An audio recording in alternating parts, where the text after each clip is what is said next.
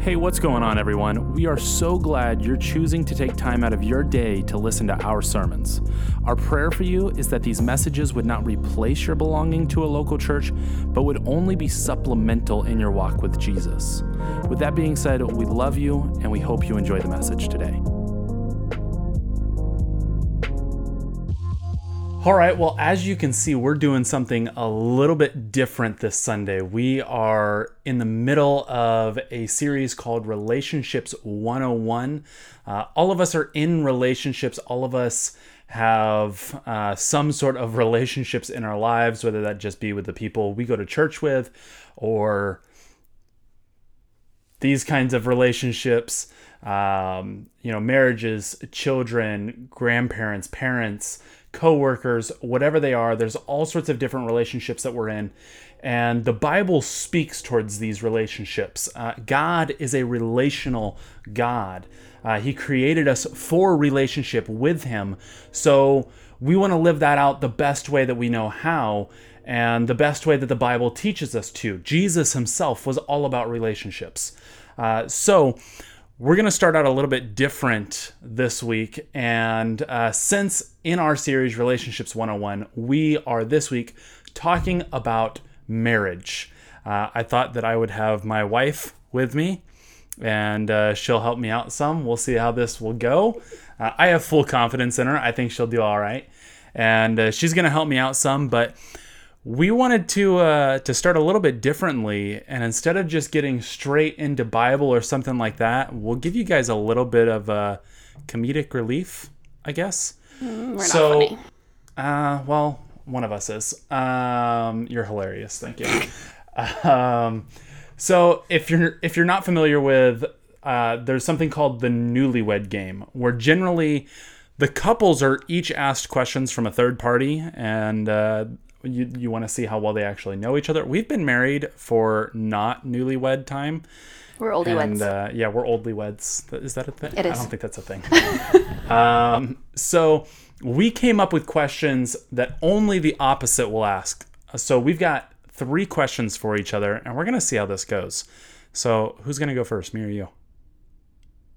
Well, you said yours are funny, so that puts the pressure on me. Yeah, so you go first then. Go for it. What is the strangest gift I've ever given you? The strangest gift you've ever given me? I want to go with a stuffed duck named Obi, right? Okay. After Star Wars? Yes, it was Obi. Okay, yeah. That wasn't the only stuffed duck you got. No, that's true. But that's the one I would go with. Okay. Because his name was Obi. Okay. Is that fair? Yeah. Okay, cool. What was the worst date I've taken you on? Oh, gosh. Put you on the spot here. Our marriage is on the line. I was going to ask questions about dates because, that's what everyone does, but you knew I'd get them can't wrong. remember very many of our dates, if I'm honest. Wow. Okay, so all of them are bad. You heard it here first, folks. The worst date. Twilight. Oh, I forgot We about went to that. go see Twilight in theater that's as a weird. group date with like 5 of my friends, which is an odd number. And it was weird. Yeah. One of those friends was my sister, which is your ex-girlfriend, and her boyfriend. Well, that's out of the bag now. So yeah, okay, that qualifies. That qualifies. All right, go ahead.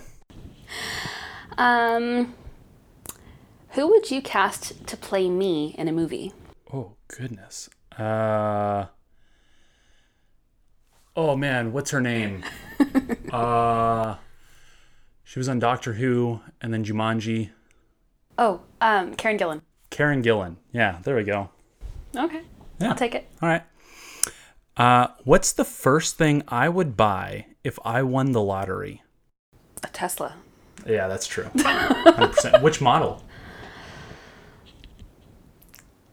S? She gets me, guys. She gets me. Tesla Model S. I'd probably go for the gray, but in all reality, I'd get the red. Yeah. Get the red. Yeah. You like Okay. tickets. Yep. All right. Complete the sentence. A perfect wife is one who... Is you? That's the right answer, but Okay. I mean... A perfect wife is one who... Well, that's not going to be funny, but it's honest. Loves Jesus more than me. Okay. I'll go with that. Yeah. Because this is church, so I have to. Last question. What one word best describes me first thing in the morning? A cat. A cat. Okay. I mean, that word describes you in general, but you don't want to be touched. You don't want to look at anybody. You don't want to talk to anybody. Loud noises are a hard no. It's true. If it's cold, even remotely, if there's a fan on, it's off. Nope. Give you a blanket and give you a coffee and you're good. You're a cat. All right. I'll take it. That's all true. All right. So enough of that. We'll get into actual biblical content now that you know who we are and our weird quirks. So I want to start this off by saying that marriage as a whole, as we unpack this, it should be founded on the tenets of love and respect. Those are, if there's nothing else that you get from all of this, I want you to get that at the very least, that your marriage should be founded on love and respect. And so that comes from Ephesians 5, verses 25 through 33. And I'm just going to read the whole thing to you. Paul is writing to the church in Ephesus, and he says this. He says, "Husbands, love your wives just as Christ loved the church and gave himself up for her, to make her holy, cleansing her by the washing with water through the word, and to present her to himself as a radiant church, without stain or wrinkle or any other blemish, but holy and blameless.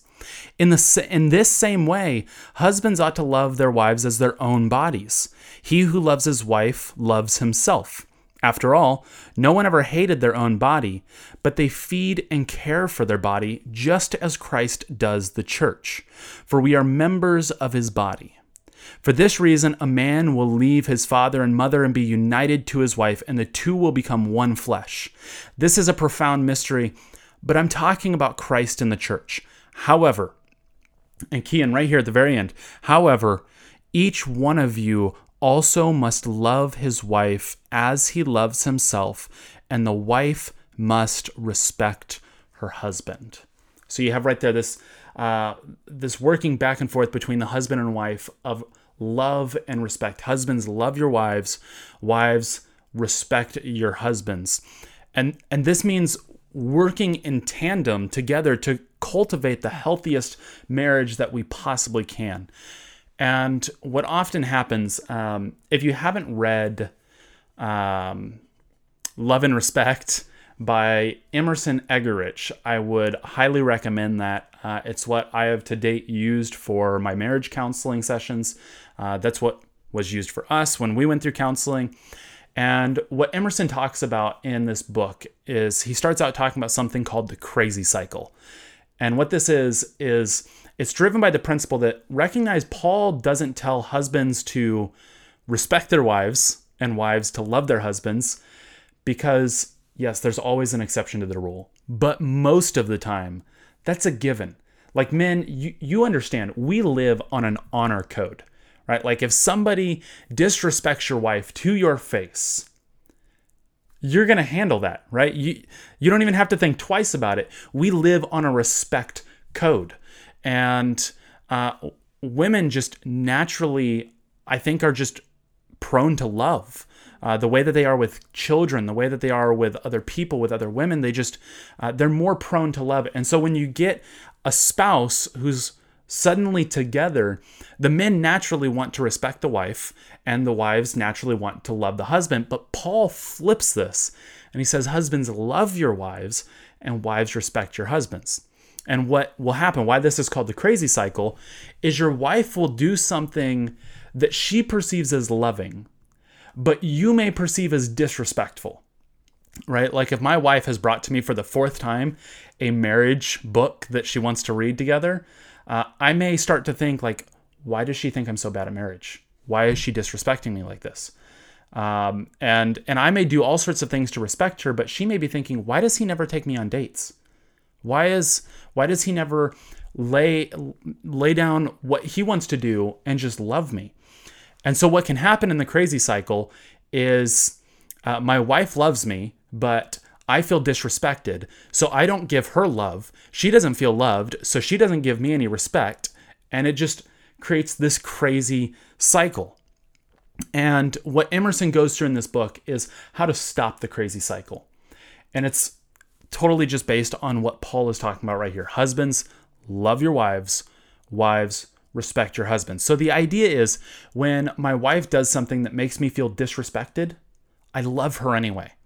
And what that will do is that will then fuel her to start respecting me, which will make me want to love her, which will make her want to respect me. And so it takes one of us really to just totally flip around the crazy cycle and get our marriages back in order. So the first thing, I want to throw this over to you. When we're talking about this idea of love and respect, how can you respect your husband when he isn't a great leader? It's really difficult. Yeah.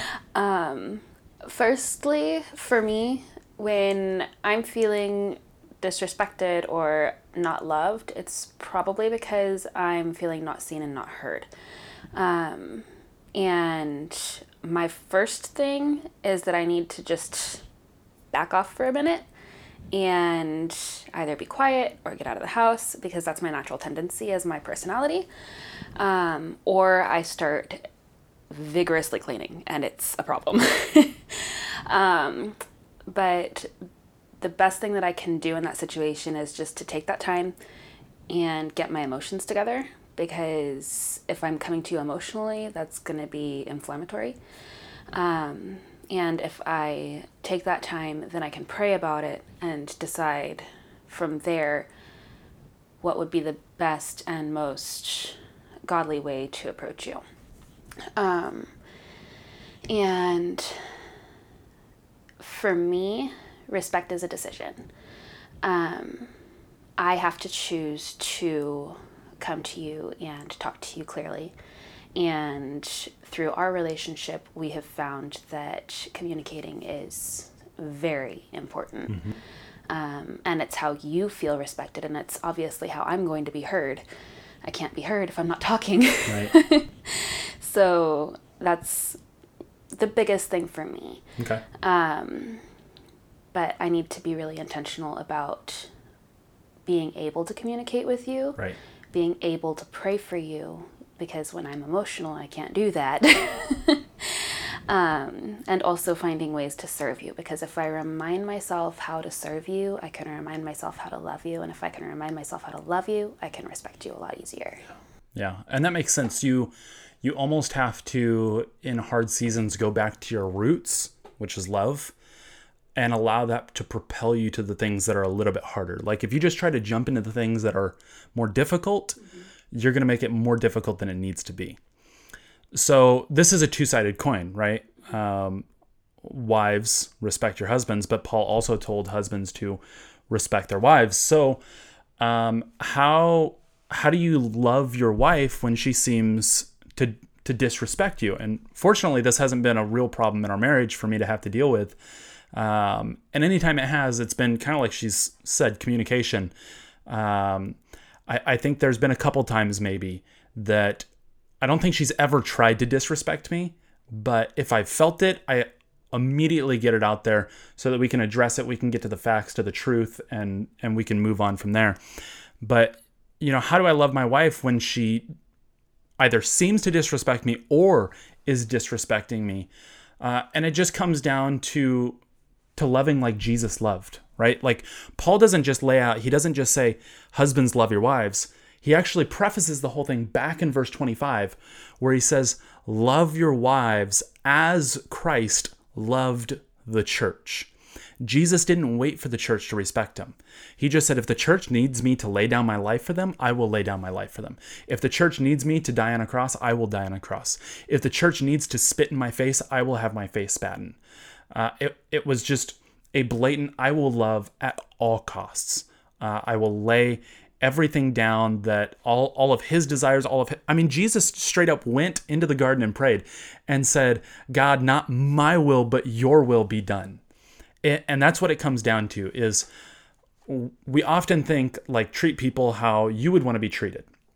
I want to be treated with respect. So that's my natural tendency, is treat her with respect and everything should be good. But I actually have to pause. And what love requires of me is that I ask the question instead, what does my wife want? How would my wife want to be treated in this moment?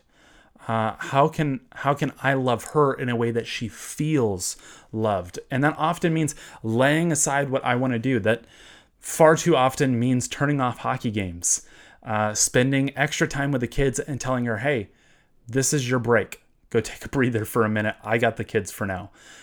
Things like that. Not that I don't want to spend time with my kids, but I'll cover that up real quick. But yeah, it just comes down to laying myself down and saying, you know what, I'm not going to worry about what I want or what I need right now. I am going to love my wife unconditionally based on her needs. And that's what's going to drive us forward.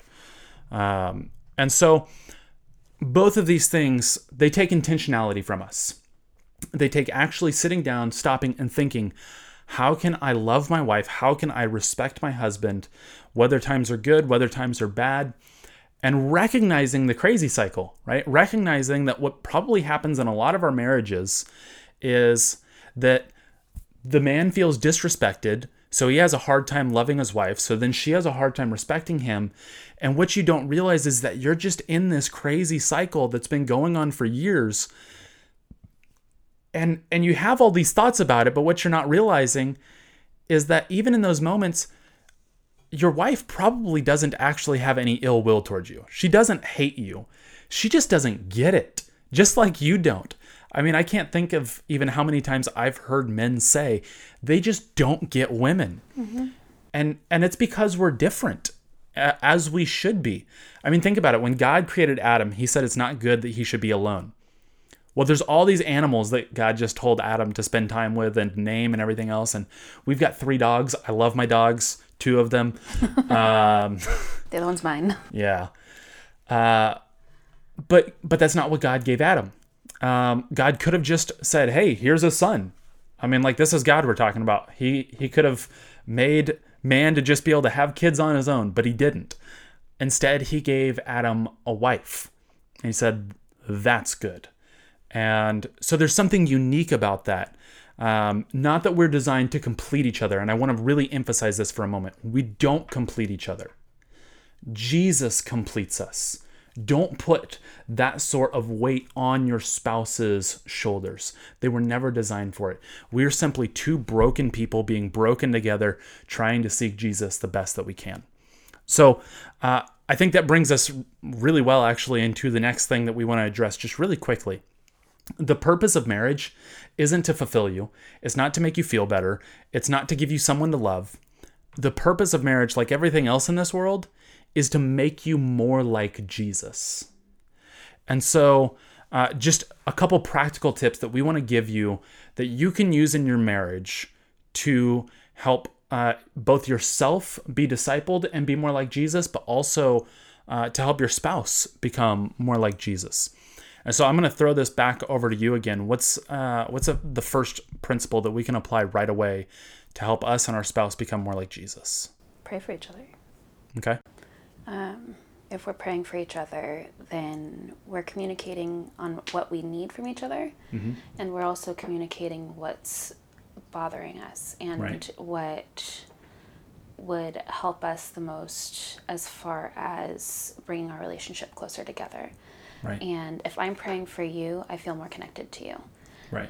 If I know that you're praying for me, it humbles me greatly mm-hmm. and helps me to feel more connected to you also. Right. Yeah, I think praying for each other is huge. Communicating that you're praying for each other and communicating, how can I be praying for you? You know, what is it in your life that you need me to be praying about so that we can be praying together through these things to help each other become more like Jesus. And it's crazy when you actually realize what the purpose of marriage is and you move towards that purpose, it becomes so much more fulfilling. So praying for your spouse is huge. And then another thing that I think is really important is learning to communicate with each other how to love and support each other emotionally, mentally, and physically. And I think that this just, again, comes down to intentionality, but also to practice, right? Like, we understand practice makes perfect. Nobody's great at anything out of the gates. For me, communicating emotions, but I've had to learn to start practicing that with my wife. I've had to start telling her, hey, this is how this makes me feel. And it's helped to tear down a lot of walls to help us to be more vulnerable with each other, which has led to us growing closer to each other, and also to us having to lean more on Jesus, realizing that neither of us, again, can fulfill each other. Do you have any thoughts on how to communicate with each other to love and support you emotionally, mentally, and physically? This one's hard for me because I really hate being vulnerable. Yeah. I've always hated being vulnerable. It makes me feel anxious and exposed, which, I mean, that's what it's supposed to do. But I've always hated being vulnerable with you also. And we've been together forever. Like, we were kids when we started dating. And I struggled until after Parker was born. So that's, 10 years that I struggled to talk to you about things. I have grown a lot since we got married. But the first 3 years were so hard for me to communicate what I was feeling, what I was expecting, what I was thinking, even physical needs. If I needed space, I couldn't tell you to go away. If I needed attention, I couldn't tell you, hey, can you turn off your video game because I really need you to cuddle with me right now. It was really difficult for me to learn that. And it took me having children and having a mental breakdown to get to that point. But what I've learned is that allowing myself to first acknowledge within myself that I have a need, and that I don't have to be a strong, independent woman who doesn't need a man. Allowing myself to feel that and realize that helped me to express that a little bit better, instead of hiding and cleaning dishes or going for a walk or whatever I decided to do, go to Target. I could actually trust you with my emotions. I knew I could trust you, but trusting you with the scary parts of me, the parts that made me feel less than wonderful, less than beautiful, trusting you with all of that deepened our relationship a lot. And like I said before, I can't be heard or seen if I don't make myself visible or speak. Yeah, I think the main theme of this is practice. Like, it takes some intentionality and it takes some practice to get through those things. Yeah. So our encouragement would just be to keep working through it. We're starting to run out of time, but what I want to try to run through real quick is I went through and I looked up some of the top questions that people seem to have about marriage. And I compiled those 5 questions. Katie is going to take 2 of them. I've got 3 of them. And we want to try and run through these fairly quickly and just give you some quick answers to some of the most commonly asked questions about marriage. So the first one is mine. So I'll jump into this first.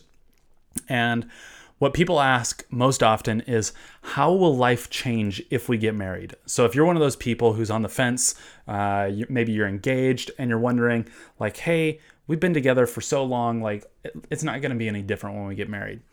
I get why you would think that, but what I have found is that what marriage does is it kind of works like an exponent on who you are, right? Like, it brings everything to be so much more than it was before. And I don't think it's so much that those things about you didn't exist before. You just didn't have somebody to point them out so lovingly. And I say that in a healthy way. You need someone to point those things out.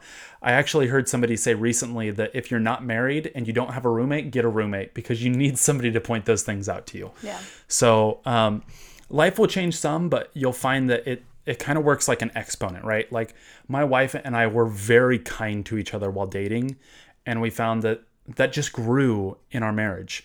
But the problems, they also grew. And so it took some intentionality to address those things. So next up, I've got a question for you.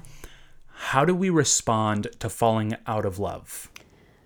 I don't think you can, because there's a difference between infatuation and love. And just like respect, love is a choice. You choose to wake up in the morning and love the person with stinky breath that's breathing in your face. Thanks. You choose to love the child, I'll use Felicity, who wakes up screaming and whining, "Mom, I'm hungry, I want yogurt." That's not very lovable. So you can choose to love her and get out of bed and leave your husband sleeping next to you in the warm bed while you go get yogurt for the child. It's a deliberate decision to serve and love and respect. And to be in love, to be in relationship is a decision. Just like any other relationship that you're in. If you are in a friendship, you're choosing to be friends. You're choosing to be in a dating relationship. You're choosing to be married. There is a feeling component also, but you can't do anything if your brain isn't engaged. Yeah. So next up is me. And this is a fun question that we'll all love. How often should married couples have sex? And let me start by saying this. There is no normal, right? There are some people who say that it should be a couple times a week or a couple times a month if you're older. But there is no normal. Researchers can't even agree on that. So here's what I want to say. As Paul writes in 1 Corinthians chapter 7, verses 3 through 4, that your bodies belong to each other and withholding is sinful. Paul writes, the husband should fulfill his marital duty to his wife, and likewise the wife to her husband. The wife does not have authority over her own body, but yields it to her husband. In the same way, the husband does not have authority over his body, but yields it to his wife. And Paul even goes on from there and tells them not to withdraw from each other or to withhold anything. So in short, there's no normal. You work it out as a couple, but understand that you are fulfilling each other's needs. And the frequency should come down to love and respect. Is the frequency based off of how your wife is respecting you and how you are loving your wife? And it takes a lot of communication for that. Yes. Yeah. So next up, number 4, how to deal with conflict between your parents and your spouse. So in other words, between me and my in-laws. Yes. If you and my mom have a fight, that's probably a really big deal because my mom doesn't fight with anyone. My dad, maybe, but anyway. When I said yes to marrying Seth, I said yes to always being on his team, to always being on his side. And I made very clear to my parents, sorry mom, that I'm not going to talk to them about any conflict that he and I have together, and that I'm on his side. All of our issues are our issues, and their opinions are their opinions, and I'm going to leave them on the table and side with my husband. When I said yes, I'm on your team 100% all of the time. So if there is a conflict between you and my parents, and I have to stand between you guys, I'm going to stand between you guys on your side. And I would expect you to do the same if I had an issue with your parents, or vice versa, however it might work out. Your spouse always comes first because you left your parents to join this marriage. And there's no other way to do it. Yeah, that's actually what Paul references, he quotes Genesis in Ephesians 5 where we started, where he talks about leaving your parents to become one flesh with your spouse. We are one flesh, not with our parents, just with each other. Right. So, yeah. Last question. What about money? This is a fun thing in any marriage, and I'll try to be really quick here. It's our last question, and we'll close it out. But this is the root cause of a lot of divorces: money. And the brother of Jesus, James, he tells us that the love of money is the root of all evil. So I think that's why we see such high divorce rates based on money. Having said this, I think that even if one of the individuals in the marriage is more competent with money than the other, both parties still need to stay informed. You still have to work together on this. Even if money stresses you out and it's not your thing, at least be informed with what your spouse is doing and planning and all of that. At the end of the day, this is just another area in which marriage is made to make us look more like Jesus. And so you need to ask the question, are you willing to lay down your God of money to love your spouse well and help him or her look more like Jesus? I think money is difficult for a lot of people, and that's why Jesus actually talks about it more than he does forgiveness. At the end of the day, Katie and I frequently sit down and we budget out money to be sure that it's a tool for loving our family and others well, not something that we're pursuing or using simply to try and fulfill ourselves. Which is why we don't have a Tesla. Yeah, exactly. But again, I want to say real quick, we want to make sure that our money is a tool for loving our family and others well first. That's what your money should be. Mm-hmm. And I think that's why Jesus talks about it so much, because it can easily control us, and he doesn't want that for our lives. So we'll close out with that. If you do have any other questions, feel free to reach out to us. You can email us at portervillefirstbaptist@gmail.com. We'd love to continue the conversation. I love talking about marriage. I love love. It's the best. So you can reach out to us. We'd love to keep working with you. But I do want to remind you before we close out that in marriage, your spouse cannot and will not fulfill you. Don't put that pressure on them. Put it in Jesus. Jesus is the only one who has ever been perfect. He's the only one who has ever and will continue to love you perfect. Everything that you're looking for is in Jesus, not your spouse. So for those of us who already know Jesus and are married, use your marriage to make you and your spouse look more like Jesus. And if you don't know Jesus, if you don't have a relationship with him, that's got to be ground one. That's got to be where you start. And that will launch the trajectory of everything else that you do in your life, knowing that your identity rests in the God of the universe who loves you unconditionally. And so I just want to leave you with that. I want to encourage you, and we want to pray for you before we close out today. So God, thank you for this time together. Thank you for my wife who is willing to come and to do this with me. Thank you for the lessons that you've taught us in marriage. And we ask that our marriage, as well as all of those in the church, could be used to glorify you, to help us to look more like you, to serve our community and show them you.